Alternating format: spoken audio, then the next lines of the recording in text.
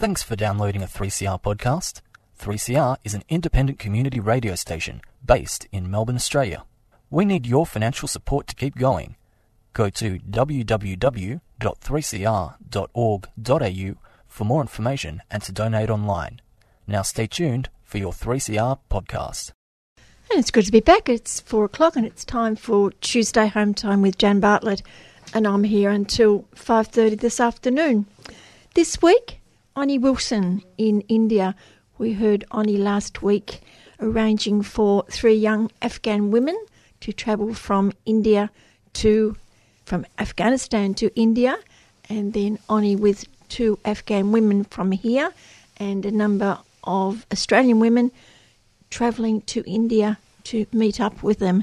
And it happened. So now we're going to hear what happened once they were in India. A forum on human rights in the Philippines happened over the weekend. I'll be speaking to Peter Murphy, talking about what it was all about. Moves against pro-Palestinian activists at Sydney University.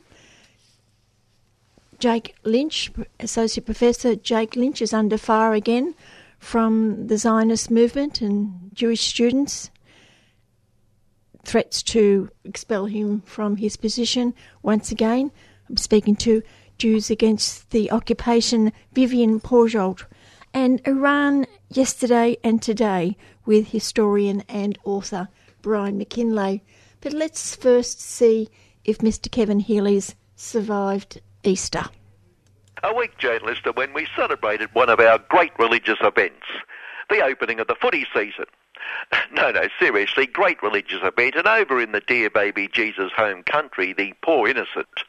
Well, if evil countries could practice the love and peace that Christian religion brings to the world, evil countries that are crucifying the peace-loving. Example, as the lovers of liberty, freedom and democracy and peace, nuclear-armed nations attempt to prevent non-peace-loving, non-liberty, freedom and democracy-loving evil Iran from developing nuclear weapons, peace-loving Zion has attacked any deal with evil Iran. The only way to deal with evil Iran is to nuke it off the planet, peace-loving Zion declared. So you're admitting you have nuclear weapons? We are neither confirming nor denying. Notice the nuclear-armed lovers of are so devoted to their love of peace they are prepared to travel all over the world, send train killers all over the world to bring peace to the world, to non-peace lovers, to others. And that they love peace is obvious because none of the peace-loving nuclear-armed lot need to be invaded by someone else's trained killers. Thank goodness evil Iraq, well, now good, or evil Afghanistan, now good, for instance, don't invade the US of the UN of the US of the world or True Blue Aussie, but only because we've gone there to defend ourselves and bring them the benefits of Christian love, dear baby Jesus love in the process. And I'm sure no one could suggest they're not so much better off thanks to our invasions and a bit of trained killing. Christian love trained killing. In that spirit, the world would be a better place if the riffraff would see the world as their caring employers see the world. Caring employers who understand there is no such thing as class struggle. Poor, caring employers being crucified by the myopic evil, and that neutral economic advisor Ian Harper in heaven delivered his unbiased report on how the economy can work better for all of us.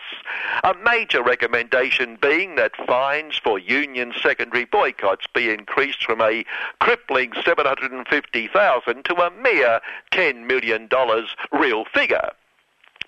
We have to prevent caring employers being crucified by evil unions and workers who continue to act as if there is still class struggle, class warfare in this country. The caring employers who so love their ingrate bludgers with great Christian love realized long ago that we are all equal, caring employer and ingrate worker. Now, we have to listen to Ian, especially at this time of year, because when he was appointed to determine the annual minimum wage decrease by the little bald-headed bloke who used to be Big Supremo in the last even darker ages, he told us he sought guidance from the dear baby Jesus. So clearly the dear baby Jesus must realise it's good for the lowest of the low-paid riffraff in this classless society to enjoy the benefits of a wage cut. So the dear baby, well, for a couple of days there, the dead baby Jesus, but the dear baby must also know it's good that evil unions be hit with a $10 million fine for refusing to see this as a classless society. And the Chamber of Profits submission to the Productivity Kangaroo inquiry into non-class relations says awards must be abolished. Unions have no place in negotiations between caring employers and their ingrate workers, and wages must be reduced in the interests of those ingrates.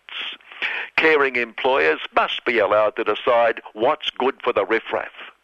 This is the sensible centre because the balance has swung too far toward the evil unions. The last thing we want is to return to work choices. But the workers are crucifying their caring employers, Ian, being neutral, said. The workers are crucifying us, the caring employers said. Then how come I can see it's the workers up there on that cross? They have to learn to stop crucifying us, to realise we are all equal.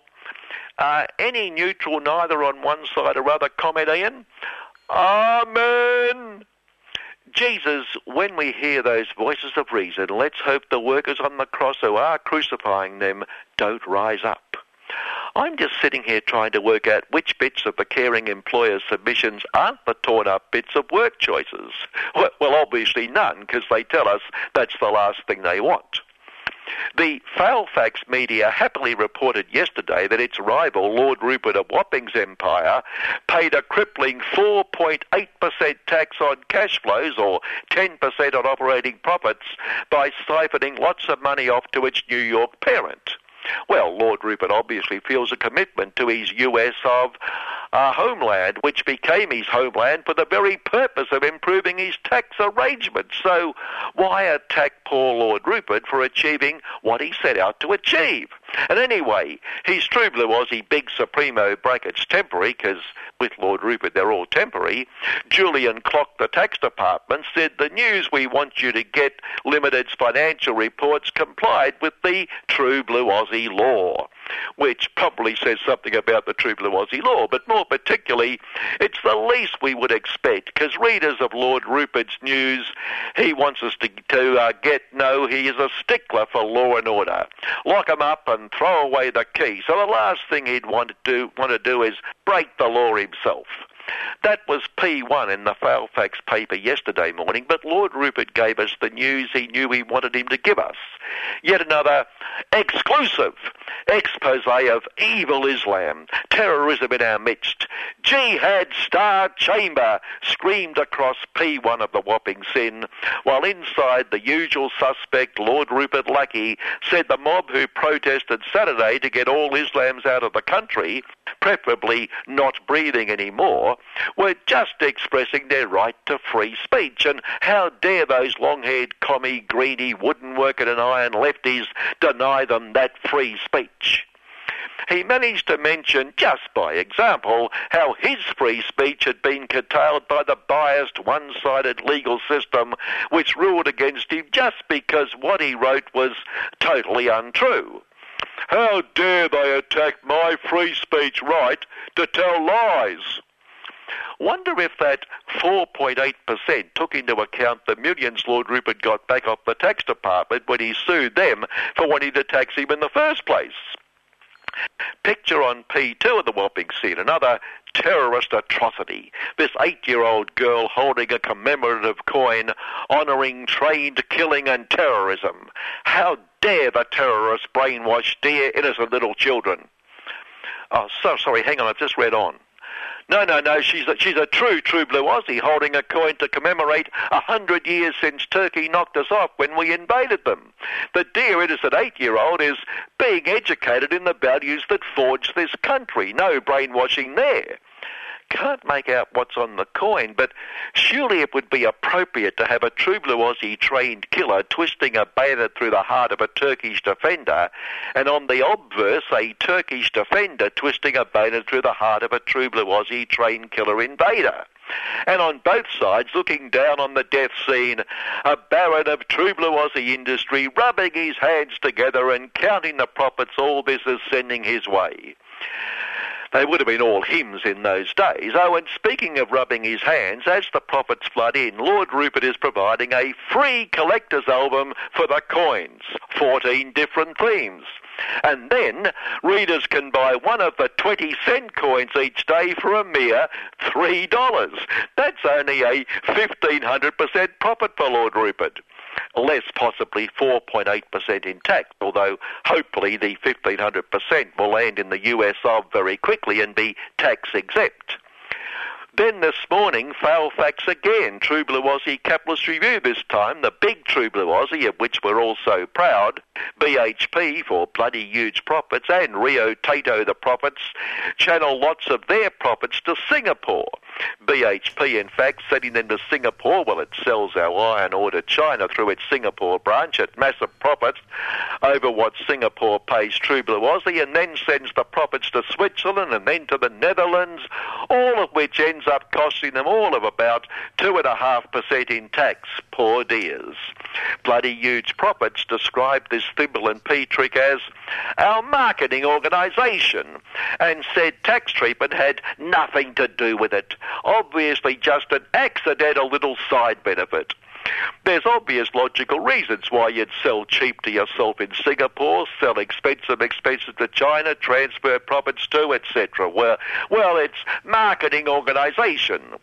Lord Rupert would be aghast that anyone would attempt to avoid paying tax in True Blue Aussie, or anywhere for that matter, although the only tax-related stories in his media through all this were the sundry chambers of profits telling us tax is killing them and must be reduced, and retirees could be forced onto the pension if they lose tax credits on dividends. So finally, just incidentally, that could also affect poor Lord Rupert and the law-abiding shareholders of bloody huge profits and Rio Tinto the profits and their mates. An accidental little side disbenefit in this case. Good afternoon. Well, he sounds as though he had a good Easter and also he had a good birthday. And you can hear... I'll lose my voice in a moment. And you can hear more of Mr. Kevin Healy at 9 a.m. tomorrow morning, right up till 10 o'clock on the program City Limits.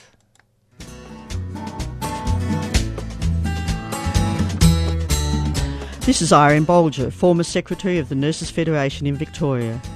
Throughout the nurses' dispute in 1986 and the waterfront dispute in 1998, 3CR was always there, broadcasting the voices of workers in struggle. You're listening to 3CR Community Radio, and we're broadcasting live from the Bay Eater Chicken Strike here in Melbourne. We've just seen all of the thousands of nurses walk through to their meeting and people from different unions showing their solidarity. 3CR, radio for the workers, by the workers, since 1976. Last week, 3CR broadcaster and supporter of human rights for Afghan women spoke about the first part of a journey to connect women from 3 countries, Afghanistan, Australia and India. The aim of which was for the Afghan women to attend training in self-sufficiency with the Indian group, SEWA, the Self-Employed Women's Association. Today, with the visitors all having arrived in India, the second part of the journey. From then on, it was fantastic. The 3 girls were very shy when they first arrived. Shaheen speaks a good amount of English. The other 2, they have learnt English to a certain degree and they can understand it, but they were very reluctant to speak English. And that's certainly where Gula and Farida were fantastic, because they were the communicators, really. But the 2 from Farah province were very shy at the beginning. But after we'd gone through this process of 6 days training and the magnificent program that we went through, they transformed like, butterflies in little grubs in a cocoon to butterflies. They just sprung out the other end, and they really were change girls, and definitely a life-changing experience for them. They'll never forget this. It was even one night we went to the pictures. I mean, they'd never been to the pictures. So here's these, girls in the early 20s sitting up absolutely beside themselves with excitement at a movie, an Indian movie at that. They were really inspired by the whole program, and they came out the other end, as we'd hoped, like really enriched from the experience. And where actually did the training take place, and were they with other women as well? Right.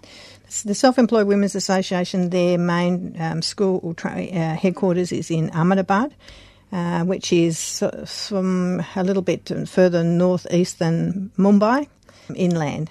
And it's an amazing organisation. I think they've got 1.3 million members. Can you believe that? I'd imagine that they don't pay big fees. No, they pay 5 rupees, and actually they were saying that the costs have gone up a bit. This year's membership is 10 rupees, which is like about 2 cents or something, hardly anything. But a very lovely atmosphere to the organisation, very caring women, extremely competent women who have, over the many years, worked out a formula for empowering poor women, particularly in remote areas. The formula is perfect. It works extremely well, and they really can be congratulated on the work. So our training took place there in Ahmedabad. You are listening to 3CR broadcaster and activist Oni Wilson speaking about her time in India, where she, with Afghan women, both from Afghanistan and Australia, training with SEWA, the Self-Employed Women's Association. It was sort of a building. Just an ordinary building that you'd find anywhere. Factory, like a factory? Just like an office, a modest office building as you'd find in Ahmedabad. We did go out to the rural areas, so we went out from about an hour and a half to one rural area, and then up further north to about 2.5 hours to and another on the way back, which were 3 projects that they have got running. One which was a textile project, so they have women who are sewing, making, embroidering things like cushions, etc., and also making stunning men's shirts as well. Another one which was grain growing and spice making, and they produce that. And the other one was an eco farm where they are working on plant production.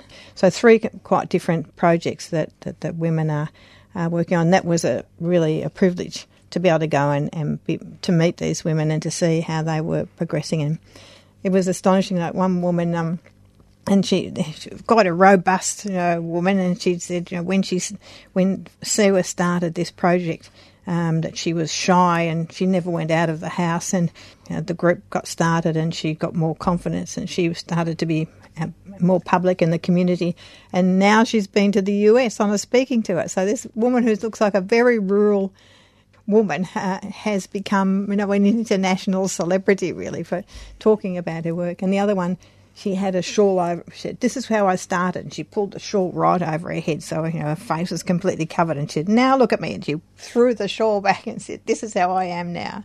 They were inspirational projects where these women who have had nothing, the project, how they actually organise it, they will go to an area and they'll talk to women as to what problems they have. And so it might be, they haven't got any water, so they have to go 5 hours somewhere. So they'll try and solve that problem, and then that gets some confidence that we're with them as well. And then they'll suggest that they perhaps become a group together, and that they try and save some money together. So even if it's like 1 or 2 rupees a month or whatever, that they put this in as a collective amount of money, and over time it's then available if they want to lend it some way, and they have to make the decisions around all of this. And then they also look at what things in the area might be something that they could become economically involved in. So it could be sewing, or it could be making chutneys, or it could be selling fruit of some sort or a grain. And then they support them in the whole process. So they support them in the setting up of it. They support them in having people who are in the industry giving them advice as to what would be viable and what would work, and and then they support them by helping them in the actual selling of it in the market.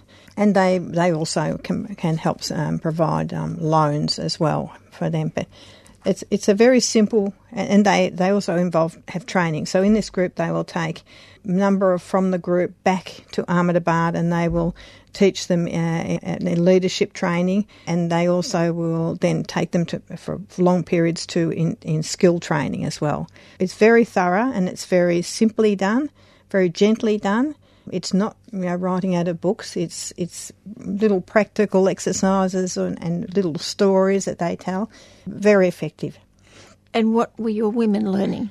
Learning a little bit about the process. So we had some sessions which were about forming a group, the role of leadership in the group, of looking at financial necessities of the group and record keeping, etc. So they had a bit of a brief look at each stage of what needs to happen in setting up a group and getting it going. And I think they were mainly motivated because when we had spoken to them originally, they were talking about a sewing project as being something that they could do. But when they started seeing other things, they started saying, well, we have got a lot of fruit that grows in our area. We could make chutneys.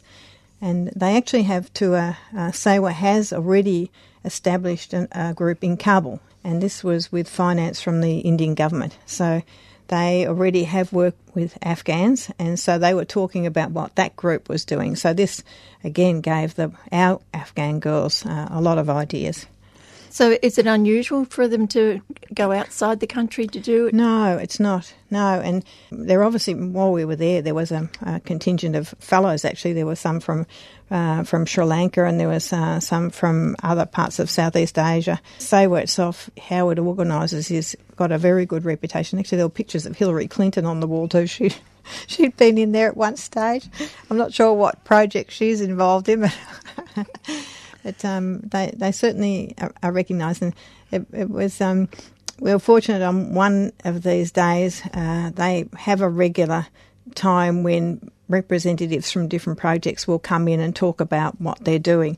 So this particular day was one of them, and they had it was a large group of women who came, and these very rural women who were standing and talking extremely confidently about what they were doing. And at one stage, a woman came in and the whole room went into a sigh, a collective sigh.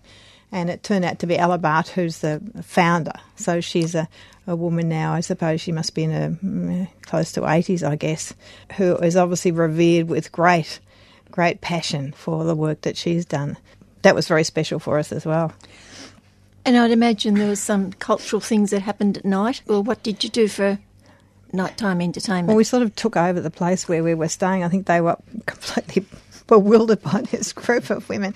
There was a lot of keenness to do some shopping, and after the Afghan girls themselves, to start with, they really wanted to get cardamom seeds. I mean, their mothers had told them that cardamom in India is the best, and they came back with like a sack of cardamom seeds.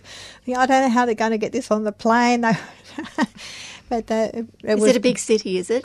It is a big city, a very big and bustling city. It's not a usual tourist city, which we loved because it meant we weren't bumping into tourists, and actually the city was the city. It wasn't moulded around the tourist trade at all.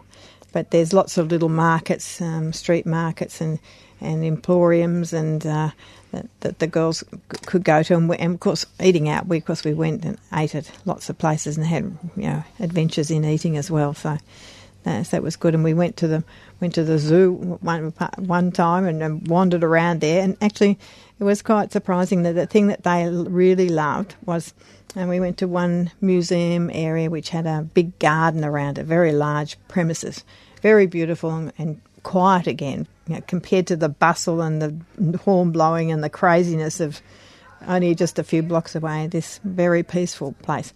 But it had a little park with swings in it, and that's what they headed for immediately. And this happened when Melanie Joy was staying with me as well. The thing that she got most excited about, apart from ice cream, was the swings which were down in the park. And this is a woman who's 30 or so.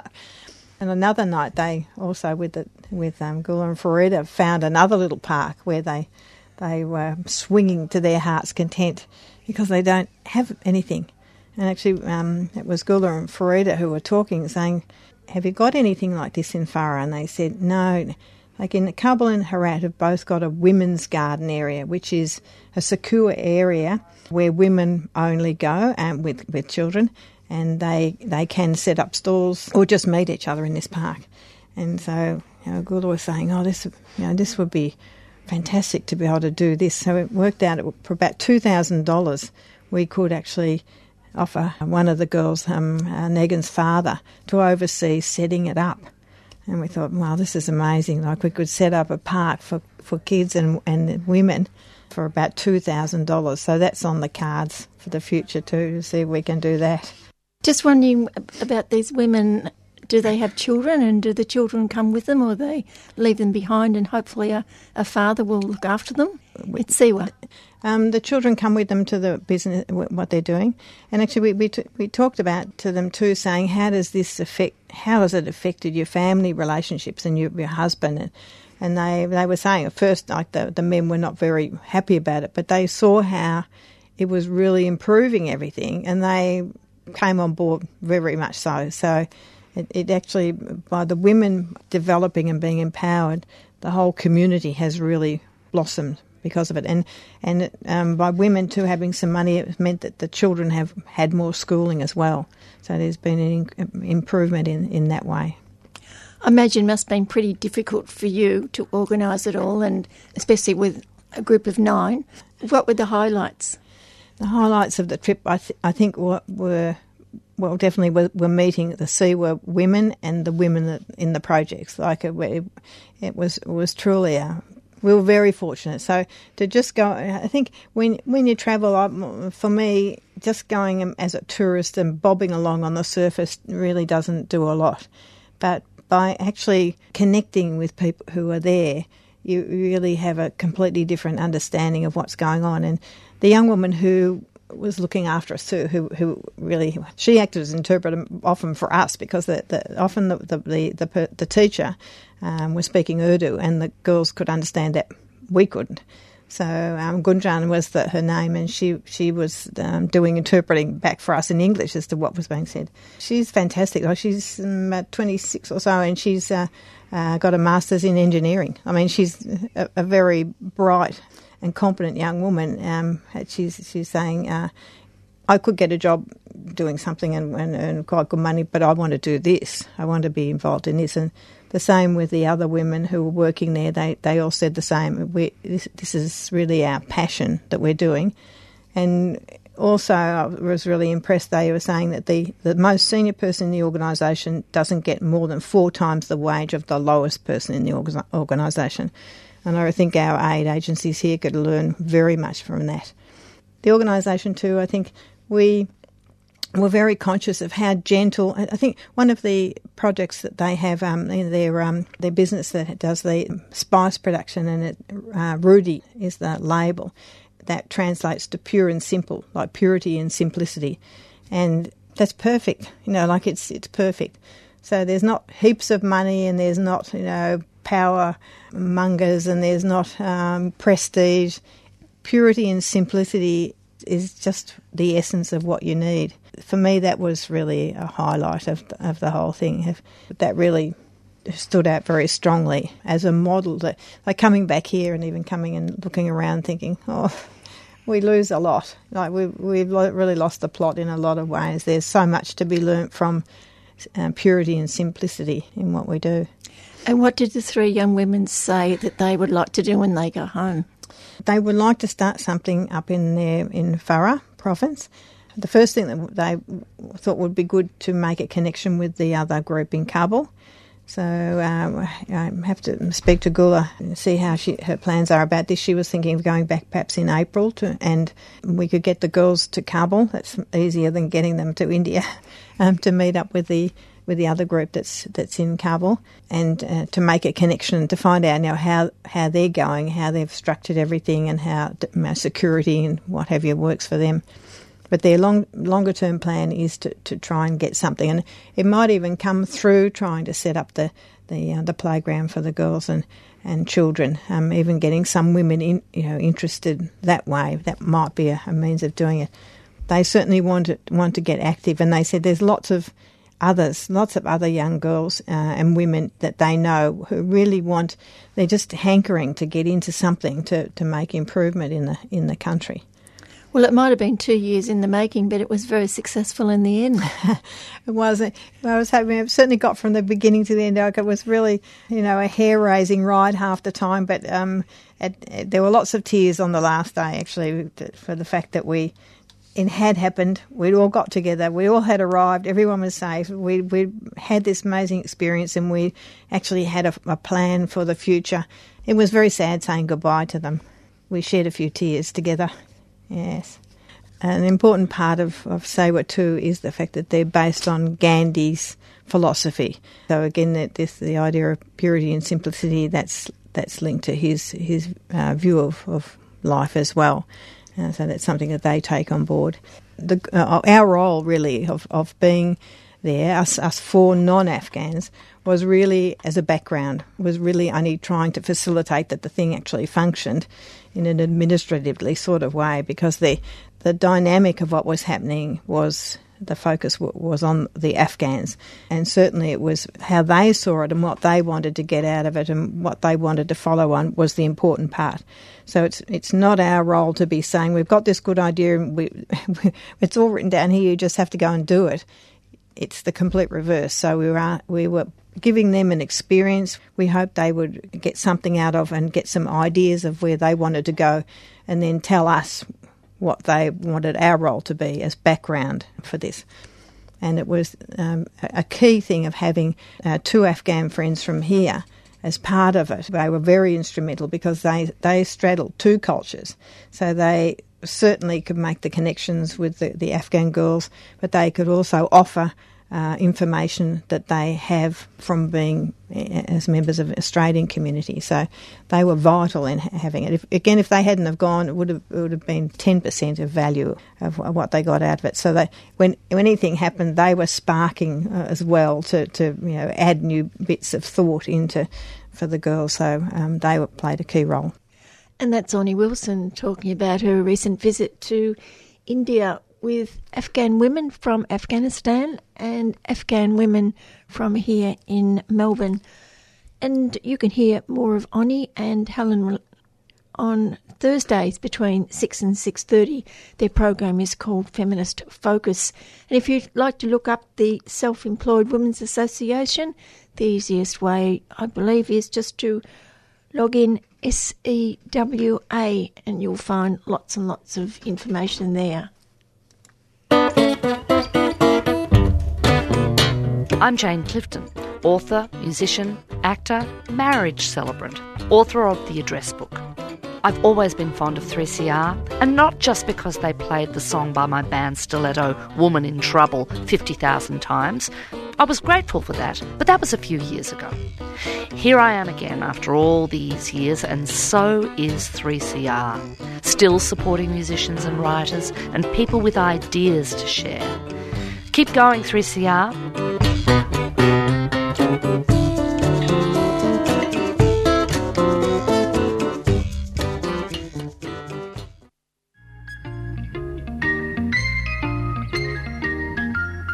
Promote your community event, be it a rally, meeting, fundraising gig, call out for entries or piece of agitprop on 3CR's online community calendar.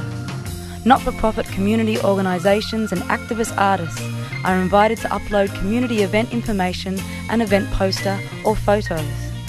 Go to 3cr.org.au and click on Add Your Community Event Here on the right-hand column under Community Events. 3CR, spreading the seeds of dissent.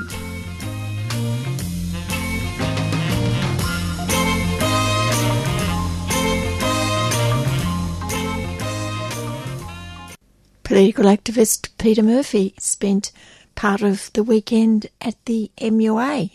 And when I spoke with him this morning, I asked him what was on the agenda.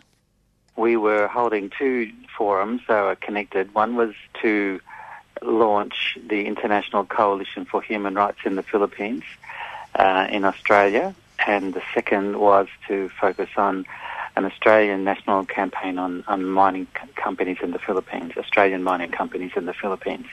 So strong human rights dimension to the mining issue. The first one was to update people about what had been achieved since 2013 when there was an international conference held in Manila to initiate this new coalition, to try to get a deeper understanding of what we could do in Australia and get more organisations concerned with human rights in whatever way, actually, to decide to join this coalition. And what other countries are involved in the coalition? Actually, there's people from, organisations from Europe, North America and Asia and Pacific, so Australia as well, involved in it. So it's actually strongly the balance of membership organisations would be church-based, especially in Canada and the United States, to some extent in Asia, and also some trade unions and directly human rights lawyers and groups like that.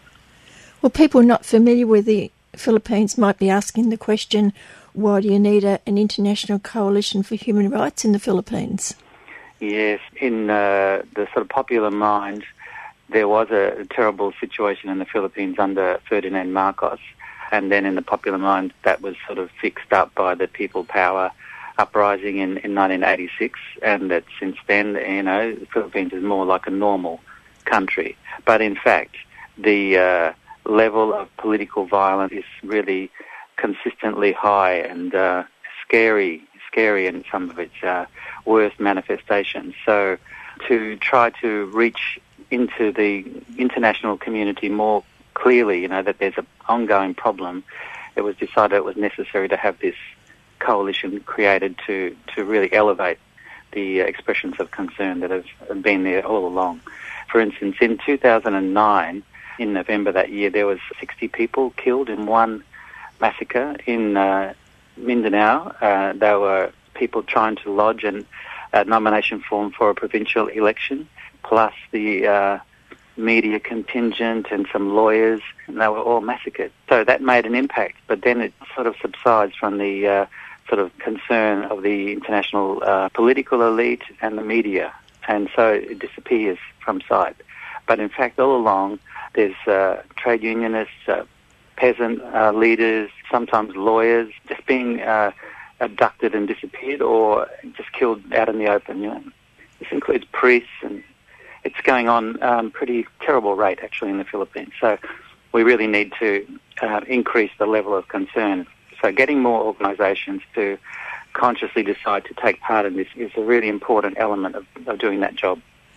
Just explain why, if you can, Peter, there is such a terrible situation in the Philippines. One answer to that is just to say that it's never really had a democracy for very long at all. In fact, it's not the norm.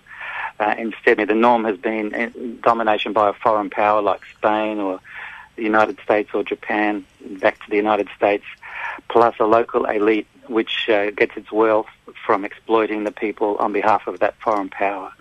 And that's really still the situation. If a powerful family or person feels like they're getting blocked in an investment or some arrangement's not working correctly, they don't really normally go to court or have a discussion. They send out somebody to threaten and then to kill. So it's very much the norm in social life in the Philippines for this to be there. And people are very aware of it and cautious about it. On the other hand, because this is so long-standing social situation, resistance and organised opposition, organised democratic movement, that's also a normal part of it. But it's a movement which is, in combat more or less. It's always up against this crude, violent repression. You have to take your hat off to the Filipino people who stand up for what's right and take the risk, that they'll get retribution. And they're doing that. And we're seeing that these sort of people are the ones primarily targeted. They're not people with guns themselves. They're people who try to use proper processes and speak up for their rights and try to win their rights that way. And so, they're defenceless against this brutal repression, actually. And then, as you said, lawyers and journalists who stick up for them and try to publicise what's happening, they get the same treatment in some cases. Yes, and it's quite recent. Just a few months ago, there was a case where a woman lawyer in the northern part of Luzon in the Cordillera was attending a court hearing for some people who had been harassed.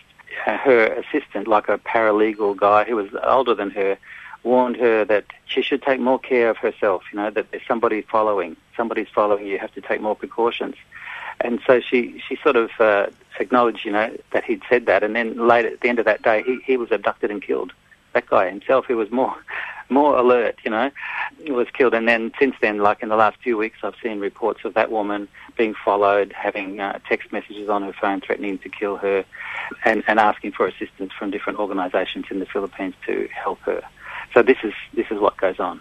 And one of the group of people who suffer a great deal are the Indigenous peoples, and that brings in the mining companies, doesn't it? That's right. So in the last, say, 3 years, the number of people, especially in Mindanao, who are leaders of their Indigenous communities, who have said no to a mining project, the number of them who have been killed is really alarmingly high. I couldn't give you a number, but it's, over 20 people. And sometimes they're killed in twos and threes. And there's militias which are financed by mining companies or local warlords who go around threatening communities to allow their land to be taken and dug up and destroyed. The threat is, we'll kill people if you get in the way.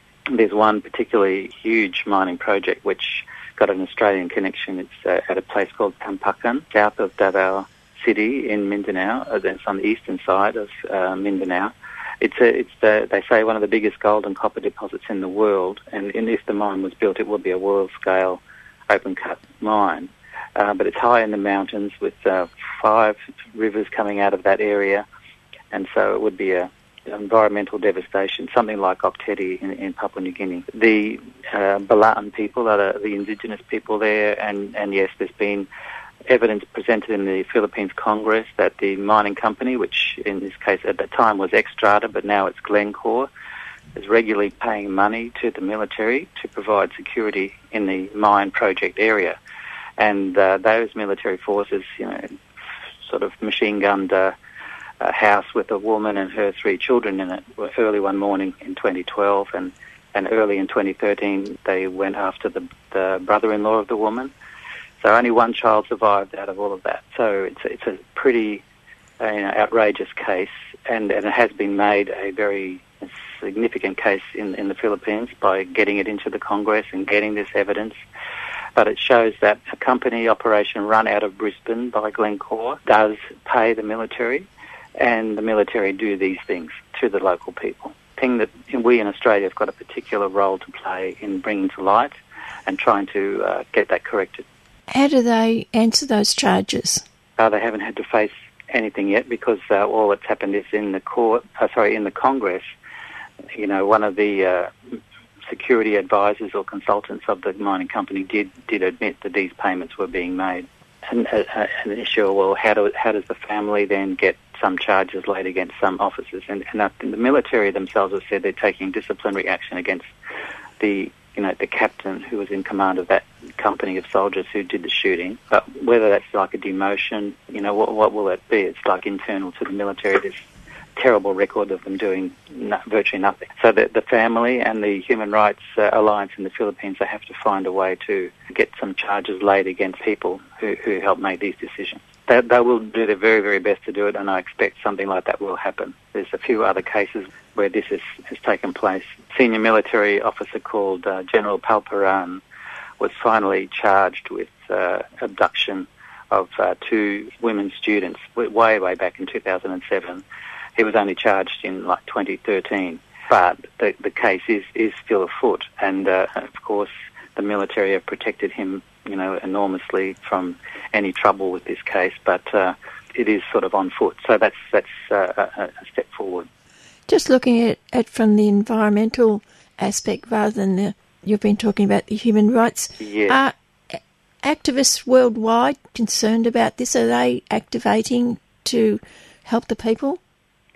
Well, again, we've got an international People's Mining Conference organised now to take place at the end of July in the Philippines. So it's going to focus, of course, on Philippines cases because that's where they'll be, but it will also take up similar problems happening with mining projects in other countries, especially in South America and Indonesia.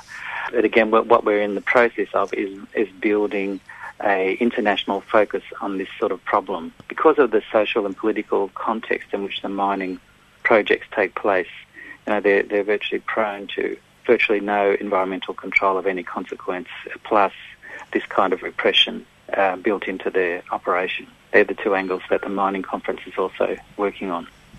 Later today, Peter, you'll be attending a demonstration here in Melbourne? Yes, where one of the another Australian mining company is OceanaGold, which has got an operational mine in a place called Didipio in Luzon on the eastern side. We had a fact-finding mission in the end of January, early February, go to Tampakan and also to Didipio. And they reported yesterday to our conference here in Melbourne. And so as a part of that whole work, we will take part in a protest outside the office of OceanaGold at 357 Collins Street at 11 o'clock this morning. So pretty soon I'll be on my way there. But at Didipio, the project finally got underway only in 2012. They've been trying to get that mine up since 1989. Local resistance had really held it off for a long time, but unfortunately it's been built, and the company doubled the size of the mine without any further environmental processes at all soon after commencing construction. And I've been to that place myself, so all of the rice fields, the whole river, it's all just been dug up, and there's a giant hole in the ground, and the wastewater coming out of the mine has got about 1,000 times the level of copper content in it that should be, according to the normal standards. So it's completely unusable for agriculture, stock, and certainly for people. So this is an environmental impact of that mine that's very much concerning, because the rivers flow into the Cagayan River, which is the main river on the eastern side of Luzon Island, and tens of thousands of farming people rely on that river. Were there any efforts to stop these people going there to see what was going on? No, it's there's been a few different fact-finding missions, and generally you can enter the area and have a talk to people. Sometimes there's checkpoints and so on, but in this case, the provincial government is opposed to the mine because, in the immediate sense, the mine is not paying any taxes to the province. So they're really annoyed about that. But the community, that is, by and large, the people of the whole province are really alarmed about the impact of this kind of mining on their environment and their future livelihood. So politically speaking, there's a lot of support for critical assessments of what's going on in these project areas. The next task for you is July. Yeah, at the end, as I said, in Manila there will be an international mining conference, and we want people from Australia to take part in that. We also have, going back to the Coalition on Human Rights in the Philippines, the coalition has organised an International People's Tribunal in Washington, D.C. in July 15 to 18, which would really examine carefully many of these cases that have happened under the present President Aquino administration. So just the last few years, really. But there's plenty of really bad cases to examine, to highlight the really extreme situation of human rights in the Philippines. And so it's an exercise to really draw international attention to that situation. So that's also in July. Yeah, so I think that there are two immediate priorities.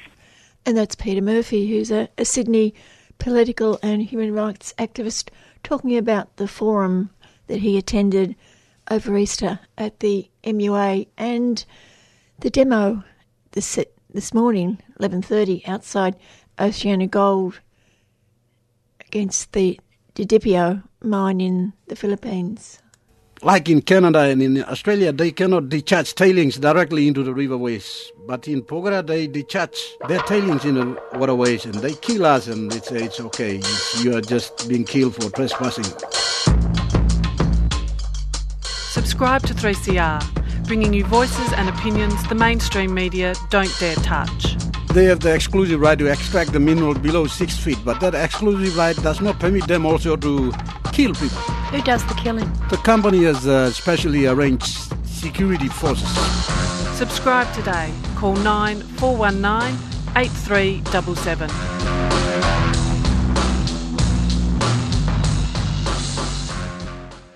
An open letter is circulating to the Vice-Chancellor of Sydney University, Dr. Michael Spence, urging him to resist the concerted campaign against Palestinian activists at Sydney University, i.e. take action in response to events at Richard Kemp's 11th March lecture and subsequent calls for him to dismiss from the university Associate Professor Jake Lynch and Dr. Nick Raymer. Vivian Porthold from Jews Against the Occupation was in the audience at the 11 March lecture. But first, Vivian, who is Richard Kemp? He's a retired British colonel. He was brought out by the United Israel Fund as a speaker. He's a Christian Zionist. There are a lot of tweets on the internet showing him saying some really racist things. He claims the favourite name for Arab kids is Adolf. Just explain what a Christian Zionist is. A Christian Zionist are Christians who support the Zionist movement, the so-called return of Jews to Palestine, the land of Israel. But for them, it's the forerunner of Armageddon when everyone will be saved. In the meantime, they're very supportive of Israel and Zionism. Doesn't mean they're especially fond of Jews, but they're very fond of Zionism. Was this public lecture just one part of his visit at the university? Well, it was just a sideline, because his main line was to speak at the United Israel Appeal. This wasn't a United Israel Appeal, but he was simply giving a lecture on the ethics of war with non-state actors. He claims that Israeli Defence Force is the most moral army in the world and makes every effort to minimise the loss of civilian life, etc., etc. So he's an outright propagandist, and from my point of view, shouldn't have been hosted at a university forum. This lecture was put on by the Department of, I don't know, it's got a long name, but it's Jewish Studies, among other items in the title of the department. And what happened during the lecture? Well, about 10 minutes into the lecture, I was in the lecture, as were other people who, support Palestinian rights. And about 10 minutes into the lecture, a group of about a dozen, I understand mostly students, came in with a loudhailer and interrupt the lecture and called out that he supported genocide. Richard Kemp, you can't hide, you support genocide, and continuing. And then they called the security people and who began to forcefully remove the students from the room. Then Jake Lynch was present. He wasn't part of that demonstration, as was Dr. Nick Raymer, also of the university, coordinator of the Sydney staff for BDS. Jake got up. People all over were taking photos with their iPhone of what was happening. There was a woman, an older woman in her 50s or 60s, who was hitting at the demonstrators and throwing water on the demonstrators and kicking at the demonstrators, and it began specifically kicking Jake. I didn't see this myself, but I could hear on the tape he was threatening to sue her. There's subsequent tape in New Matilda, if people want to check it out online. He, to emphasise what he said he'd sue her. She kept on kicking him, and she kept on kicking him. She didn't stop, and the security did nothing, absolutely did nothing. And he took out a banknote out of his pocket and, said, I'll sue you, I'll sue you. And you can hear that clearly on the tape. And this has been construed as an anti-Semitic incident, shaking a banknote in front of a Jew, supposed Jew. And the Vice-Chancellor, Dr. Michael Spence, has set up an investigation, a pseudo-investigation, as I'll explain this shortly, into what was claimed anti-Semitism. There were loud claims of anti-Semitism against Jake. So here we have this student disruption. I think they're entitled to do that, and I don't think they were wise to do it. I think they're entitled to, because this Kemp man says and does some horrible things. But the campaign is against Jake Lynch, which also has the background of the question when he was prosecuted unsuccessfully by the Israel Law Centre because he supported boycott, divestment and sanctions, BDS. So now the Vice-Chancellor sets up this investigation, and he calls in this outside law firm supposedly. We, as Jews Against the Occupation, wrote a letter, and I, wrote to the Vice-Chancellor and said that there was nothing anti-Semitic said at that meeting at all, and any claims are mendacious and are continually used to silence criticism of Israel. And so we sent that letter, and because of that, and because I was caught on some of the video, I was asked to be interviewed for this investigation. Okay, so I go to this investigation. There are no terms of reference. There's no university policy under which this is being taken place. So I still go and decide, well, on the balance, it's worth putting out my side of the story and have that on record. But it turns out since that, in fact, this woman is a member of the staff of the university. Investigations being conducted in the building, in the department where she, in fact, is employed according to the university directory. She simply has this separate law firm of her own, which many people do, and that's okay. But to hire someone and claim that you're running an independent investigation is outrageous, and the whole thing smells to high heaven, and it's very shonky and very problematic. And that the university allows itself to be used. I mean, it was the Australian University of Jewish Students, for example, have circulated a petition calling for the dismissal of Jake Lynch, and Kemp wrote to the Vice-Chancellor calling for the disciplining of Jake Lynch and Nick Riemer. So the whole thing's quite disgusting. So now there is an open letter online for people to sign calling for the stopping of this persecuting of both Jake and Nick.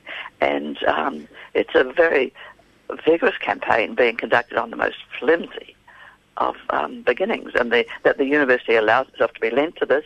I mean, the Australian Union of Jewish Students seems to have open door with the Vice-Chancellor, whereas the National Teachers Education Union does not. It gets to see them, but not in the same way. So there's a very smelly situation with the university in the way it's aligning itself with a very rigorous interest group. So in a sense, it would be expected that there would have been some sort of demonstration with this man speaking. Oh, you'd expect a demonstration. And for mine, they were blocking the lecture from going on, and so I think it was legitimate to have them removed. But they didn't touch this other woman who was physically beating people, or trying to. So that whole thing, there were much worse incidents have happened at the university, when Gillard was there and various politicians come there, and they have all kinds of things, but they don't go to the expense of hiring an so-called outside lawyer to do an investigation on such flimsy accusations. Were any of the students injured? No one was injured. They were manhandled, but no one was injured. In terms of the kicking that this woman did and the hitting, I've not heard of any injury as a result of that, but she certainly made body contact with her attacks. She certainly assaulted people. There was an online petition by the Jewish students, is that correct? Correct, yes, for dismissal of Jake Lynch and Nick Riemer. Jake Lynch, sorry, not Riemer. Jake Lynch. And what's happened to that petition? Well, that's closed. I don't know the result of that in terms of its impact. So there's been a letter calling for the cessation of persecution of university staff who are simply standing up for human rights. So this is all about staff supporting BDS, do you see? Yes, Nick and Jake are part of the Sydney staff for BDS, indeed. And what was Nick's role in the day? He was simply in the audience. He did nothing at all except be in the audience. And I think maybe trying to address the students or something, but there was no... Well, no, Jake did nothing untoward either, but all the firepower was being directed against Jake because he, in fact, did something in terms of BDS by refusing to sponsor an Israeli lecturer who came on the basis of a fellowship, which is a scheme between Sydney University and the Technion University in Israel. And that was the basis for the refusing to sponsor him as part of the boycott. So do you see, or does he see, an ongoing campaign within that university to remove him? Oh, certainly this is part of a campaign to remove him, without a doubt. And the fact that the university has so completely lent itself to this campaign by giving sufficient credence to the initial allegations and he had evidence in his hand that other people saying this was not the case. He had to set up an investigation at all on the basis of that is very flimsy and shonky. And now we find the actual investigation itself is totally not just flawed, but totally wrong. And what's the timeline for this investigation? I don't know. I know the Vice Chancellor wants it to be quick. He's since sent another letter that he'll deal firmly with anyone, found guilty of any breach of the staff code of conduct. Do you know of other universities clamping down on pro-Palestinian groups? I'm not aware of specific examples. I mean, you may be more aware of things happening in Melbourne than I am. All right. Well, how do people get a copy of this letter if they'd like to sign it? I haven't got the actual details in front of me, and I haven't got my computer open. Just simply Google Jake Lynch and Kemp, and I think it should come up. And Vice Chancellor, Sydney University. Those words should bring it up. Okay, Vivian, thanks for all that. Okay, thanks, Jan. And that's Vivian Pauljolt, who's from the group in Sydney, Jews Against the Occupation. And if you'd like to find out more about Richard Kemp, there's quite a lot on the internet. Just Google or whatever in Richard Kemp and just find out what this man really stands for. And if you'd like to sign that open letter, Jake Lynch, open letter, Kemp. All those words will find the open letter for you to sign if that's what you wish to do. It's now 1 minute past 5 o'clock and you are listening to Melbourne's community radio station, Jan Bartlett, and I'm here until 5:30. 3CR are selling keffiyeh Palestinian scarves in support of the last factory that produces them in Hebron, Palestine. All profits will be donated to the reconstruction efforts in Gaza and support Palestinian industry. Just $25 each. These are traditional scarves available in red and black, or you can choose from a modern design. Go to 3cr.org.au/shop to buy online or drop into the station during business hours.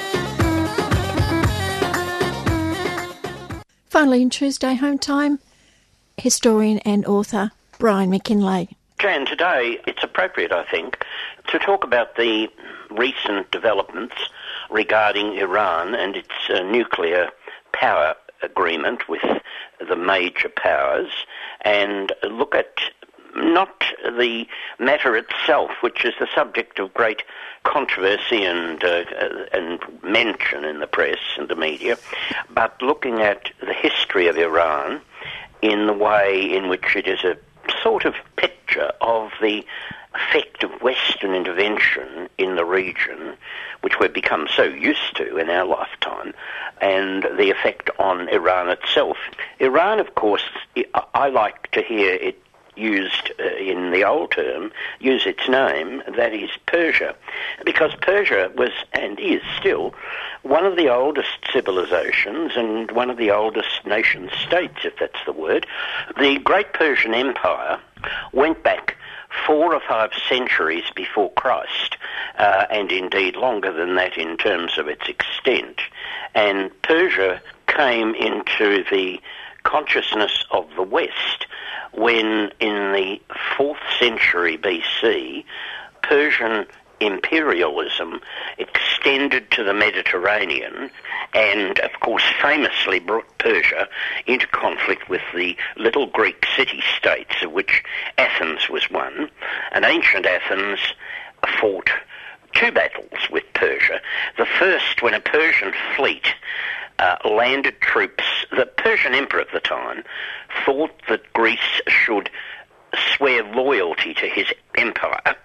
It wasn't a particularly dire demand, but the Persian Empire should absorb, if that's the word, Athens, and then the Athenians should live under the rule of the emperor but run their own affairs, and that would apply to the other Greek city-states. And the Persian fleet, in a very famous battle, landed troops north of Athens on the coast, and having established a camp and got themselves organised, the Greeks from Athens sent a force north and attacked them under cover of darkness, really, and in the early hours of the morning the Athenians attacked, in fact, a very lax recent unprepared Persian army at a place now famous called Marathon. We all know marathon racing in terms of foot running and the Olympic Games. But of course it got its name from a famous young man called Theodippides, a Greek, who ran to get help from the Spartans. He was a runner and had actually taken place in the ancient Olympics. Lacking emails and telephones, the Athenian leaders sent to their old rivals and enemies in Sparta, begging them to come and help them fight the Persians. And Theodippides did that, but got no help from the Spartans, and ran back a tremendous run back to Athens, and died, obviously, of a heart attack. He was, I suppose, a healthy young man, but there's just so much running you can do. The Olympic marathon is run over the distance of something like 30 miles, I think it is, in the old measurements, and that was about how far Marathon was from Athens. Well, the Athenians won this unexpected victory, and the Persians retreated, and that didn't suit the Persian emperor at all, and he resolved now to bring the Greeks to heel by a more drastic measure, and taking his time, he assembled another army, and this marched across what we would now see as Turkey, and because Iran, or Persia, butts Turkey, and they've got a frontier on the far east of Turkey and the far west of Iran, they marched across Turkey, across the Dardanelles, near Gallipoli, in fact, famous old battlefield there, and then marched down into Greece from the north. And this time the Greeks were really in trouble, because he brought a vast army and a fleet. The Athenians had a fleet of some account, but the Athenians sent to the priestesses at the famous shrine at Delphi, who gave you a prophecy for payment, and were famously obscure in their prophecy, a bit like public opinion polls, really. And the priestesses told the Athenians that there would only be salvation in a wall of wood. And some of the Athenians took this to mean putting a wall of wood around the Acropolis. That didn't work. The wall of wood would be wooden ships, as they subsequently found. And as the Athenians resisted, there was a great battle north of Athens where for a few days a force of Athenians held up the Persian army. But eventually they reached Athens, and the Persian fleet turned up. And there the Greeks won a naval victory, a massive victory, over the Persian fleet, which meant that the Persian emperor and his army, now in Greece, were cut off from their supply lines across the Mediterranean and across Turkey. He had no alternative now but to retreat, and the Greeks followed him, inflicting defeat after defeat upon the Persian king, who now had trouble even crossing the Dardanelles, near Gallipoli, where his ships had been destroyed. And to follow that up, the Greeks carried the war to his home base and invaded Persia itself, to a city called Persepolis, where, not far from Tehran, where he suffered another defeat, and the Greeks, for good measure, burned his capital. So suddenly, Athens had emerged as a world power in the ancient world, and the Persians never again had that experience with the West. And after that, the Persian Empire gradually declined as the Greeks and later the Romans spread across the region, though the Romans never pushed further than the great river systems of Iraq. Beyond the Euphrates, as the Romans used to say, lay Persia, and it wasn't worth their trouble to try and invade Persia. And never again did they do that. But of course, Iran, given its strategic location on the edge of the Middle East, close to Russia, close to India, has always been a great area for armies and cultures and ideas to spread. In the 8th century, when Islam appeared, Iran, Persia, I'll call it by the old name, converted to Islam, but to the Shia variety. And so Persia remains, and always has been, the only major power that's Islamic. Today, this is also true in a way of the bottom half of Iraq. which leads on to the present great influence that Iran is exercising in Baghdad, where much of the Iraqi army is being trained and under the influence of the Republican Guards, the elite force of the Iranian army in Tehran. Now, converted to Islam, that didn't save the Persians from, on occasions, being invaded by people like the Mongols, and later on they were conquered by an Arab force from Baghdad. Relations between Persia and the Arab world were always difficult because they had different brands of religion, basically. Much of the Arab world, most of it, is Sunni, and there were other problems. There's an old Arab proverb which says, there are three things that God should not have made: the deserts, flies, and Persians, which sums up that ancient rivalry between the Arab world and the Persian civilization. Persia, of course, gave the world all sorts of things over centuries of civilization. Persian, Farsi as it's called, is a separate language to Arabic. Not a bit like Arabic, I understand, because I don't speak either. But there is a separate alphabet, a long tradition of cultural achievements, including remarkable architecture. Shia Islam, unlike Sunni Islam, which is fairly austere and Puritan, almost Protestant in a sense. No, Shia Islam allows great ornamentation in its mosques, not human figures, but elaborate tiling, which is a great feature. If any of your listeners like to look up Persia or Iran on the web and look up architecture, you'll see these remarkable mosques and structures. And indeed, that use of tiling spread from Persia right across the Middle East. In the distant past, the Persians invented what they called paradise. Now, paradise in European languages and in English has one meaning, a place like heaven of great endless pleasures and delights. But the word paradise in ancient Persian meant a great garden. And the Persian Empire, much of Persia is, of course, hot and dry. In the northern part of the country, they have a quite different climate around the Caspian Sea, which is subtropical. But the Persian culture made great use of tiled buildings. It's one of the great features. Other things, Persian carpets, because in Islam you take a carpet into the mosque to kneel on in prayer, and for various reasons, although all the neighbouring states do so, the Persians excelled in making what we know today, still know actually, as Persian carpets. And of course, there was a small animal that you and I, who are both cat lovers, would have experience with, Jan. Your cat isn't a Persian, is it?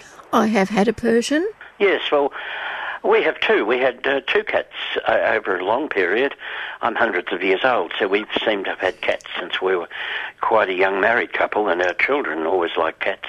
Well, the Persian cat does come, I understand, from those northern regions, the forests of northern Iran, in the well-watered Persian Gulf area, and became enormously popular with the aristocratic classes. And then quite recently, a couple of 100 years ago, the first of them were taken, and cats are difficult animals to transport, were taken from Persia into Europe, where they've always enjoyed enormous popularity. And we never exhibited either our Persian cats, but I know an aunt of my wife's gave us a beautiful Persian, a very high-quality pedigree cat who treated all of us like his subjects. And Sasha had a brother who was exhibited and won all sorts of prizes, as his mother did, at the Melbourne show. So Persian cat lovers are much taken with putting these beautiful creatures into displays. Brian, do they have big cats as well? When you say big cats... Well, I'm thinking about tiger lion size. The Persian cat we know is pretty much, I understand, what it's always been. It's just another variety, isn't it? Like the Abyssinian or the Burmese cat, all of that is part of the passion that Persian cat owners seem to have. But in the Middle Ages, at the time of Queen Elizabeth in England and Henry VIII, Persia had a golden moment when it had a long-living emperor, a Shah, who, in fact, was very impressed with making contact with the West. And in his capital, which is still there, a city of great beauty, I understand, called Isfahan, there's an old Arab proverb which is more complimentary, and it says, half the beauty of the world is found in Isfahan. In Arabic, I think that rhymes. And he built a remarkable capital of great mosques and palaces and public buildings of all sorts, which are still there. And he proposed marriage by mail to Queen Elizabeth of England. An extraordinary alliance it would have been. And she was pretty amused, I understand, by this long-range courtship, and nothing came of it, of course. But at that period, Persia had attained great prominence in Europe because of its products like the carpets, which were immensely expensive and much sought after. And also it lay on the trade routes to China and India.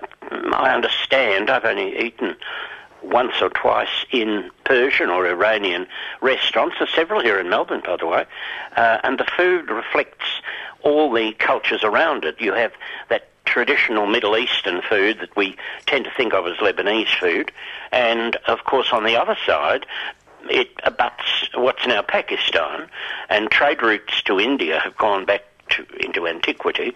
So Persian food has the spicy quality of Indian food, but it also has much of the tastes of Lebanese food, which is not so spicy, and it also is in some ways linked to Turkish food.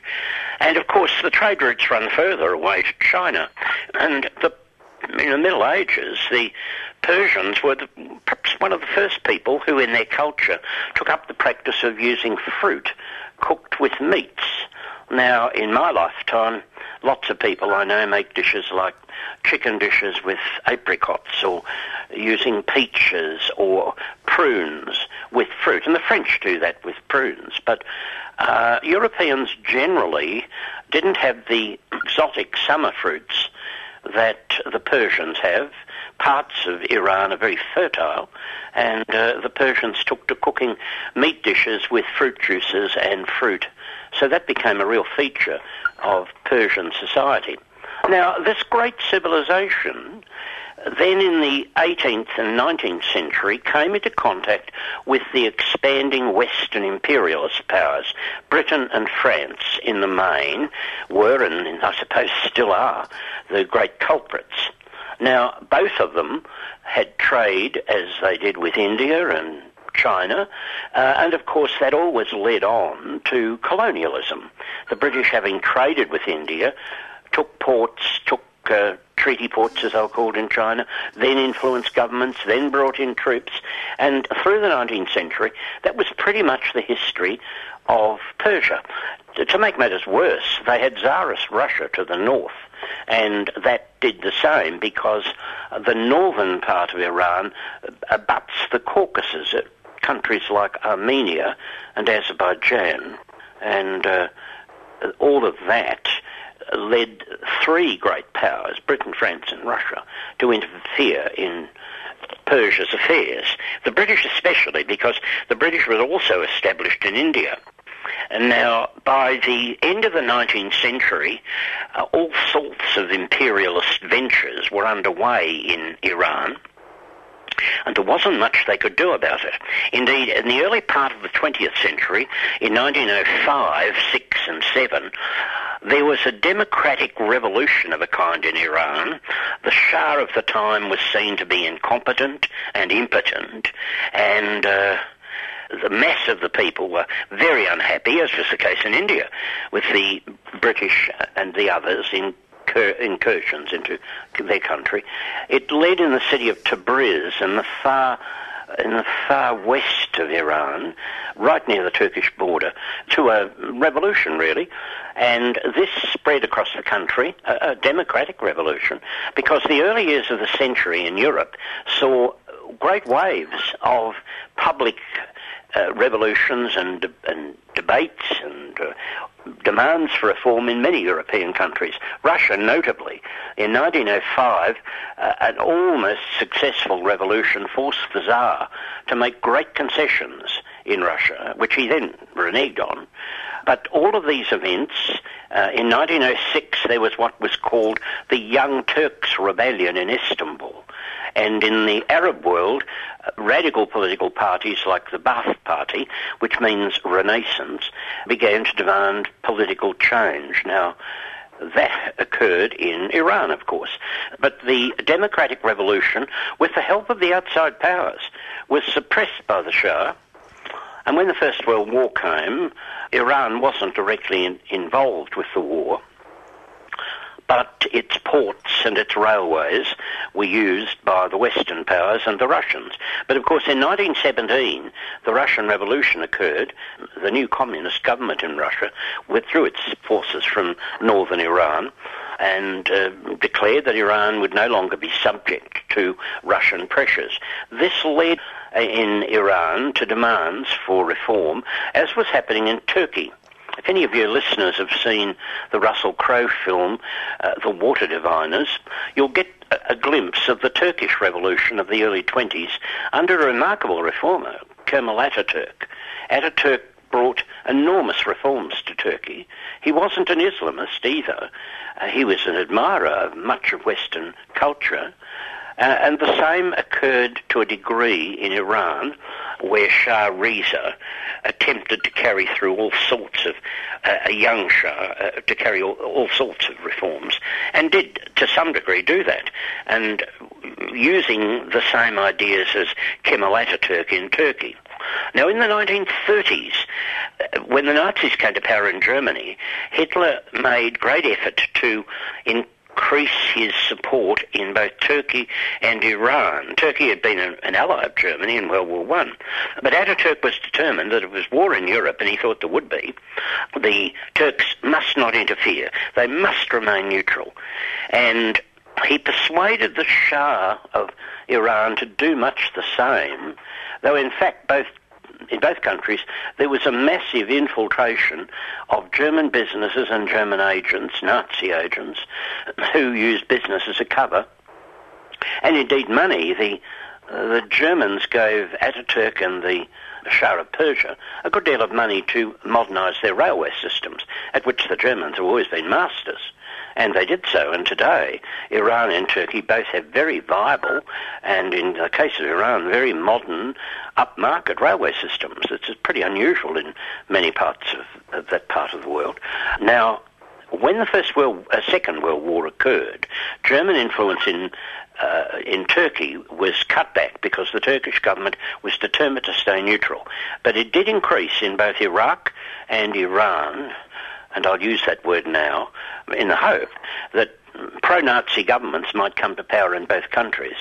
Now, when Russia entered the war, when Hitler attacked Russia in 1941, the Russians and the British decided that both Iraq and Iran would be cleansed of Nazi influences, and the British Navy and the Russian Army moved into Iran, and the same happened with the British in formerly French Syria and Lebanon. Australian troops fought in those two countries in a brief campaign. But in the case of Iran and Iraq, both countries basically came under Allied military occupation. And it was vital to Russia because, among other things, the Russians and the Iranians during the 30s had extended a railway system that was there, but ran from Iran up through Armenia and the Caucasus, through Georgia, all the way into the Russian system. And as Hitler invaded Russia, and the Russian need for supplies was desperate, the Americans and the British were able to send goods from the Persian Gulf all the way into the Soviet Union. And Hitler made a big effort to capture the Caucasus and cut that railway line, but he never did, and was driven back after Stalingrad, and it continued right through the war to be a major supply route for aid to the Russians from the west. Now, when the war ended, the Russians, in fact, had occupied an area of northern Iraq and had set up a kind of quasi-communist regime. And this lasted for a few years until the Russians were eventually persuaded by the Iranians to go away. And they did. But the British and the Americans still remained quite prominent because of the British control of the Persian Gulf, basically, with their fleet. Later, the Americans did the same. Well, then the next most important event, and perhaps the most important event in modern Iranian-Persian history, was the coming in the late 40s of a democratic reformer, an elderly man though, called Mossadegh. Now, Mossadegh was Prime Minister from 1949 onwards, and he wanted to modernise and open up Iranian society, and also get rid of the Western powers, particularly Britain. There was a company called the Anglo-Iranian Oil Company, which controlled, literally, the small but growing Iranian oil industry. And Mossadegh decided in a dramatic move that he would nationalise the oil industry. No one in the Arab world had dared, no government had dared to confront the Western-owned oil companies, which had the backing of Britain and American arms and fleets and everything else. Now, Mossadegh had great public support in Iran. He was something of a hero, indeed, right throughout the Arab world. You must remember that in 1952 and 3, Egypt was still under British colonial rule. The Western powers had established, basically, giving their support to the State of Israel. The French had just gone from Syria. The Gulf states were all under British control. So Mossadegh's courage was rather remarkable. A few years later, in 1955-56, Nasser would come to power in Egypt and confront the West over Suez. But this was a moment when Mossadegh stood alone, and he did that. He pushed through his legislation through the parliament. He won an election, then pushed after the election for nationalisation, and the whole oil industry was nationalised. He paid the British for it, but that didn't satisfy them at all. They had no wish to pay more for their oil and to see it run by Iran. And that's historian and author Brian McKinlay. And there's so much to talk about the history of Iran that we didn't have time to play it all, so the next part will be next week. And just to clear up the big cats in Iran, I looked it up. Asiatic cheetah, also known as the Iranian cheetah, is a critically endangered cheetah subspecies surviving today only in Iran. It used to occur in India as well, but it is locally extinct.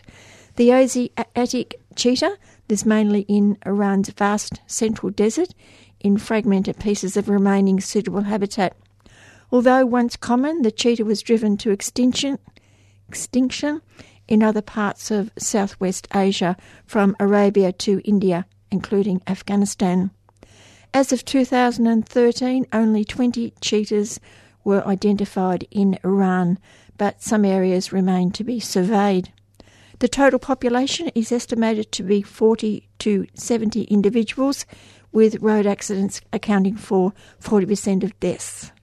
Efforts to stop the construction of a road through the core of the Baf protected area was unsuccessful.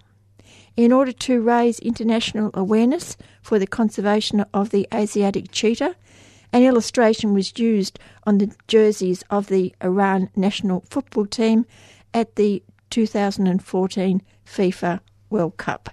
If there's only 30, 40, 50 of them, we can understand why Brian didn't know they were there, and that's okay.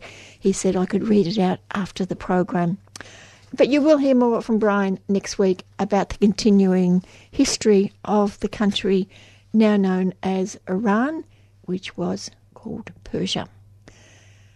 That's all for me. I'll be back next Tuesday at 4 o'clock. Jonathan is here for Food Fight, so I'll say bye for now.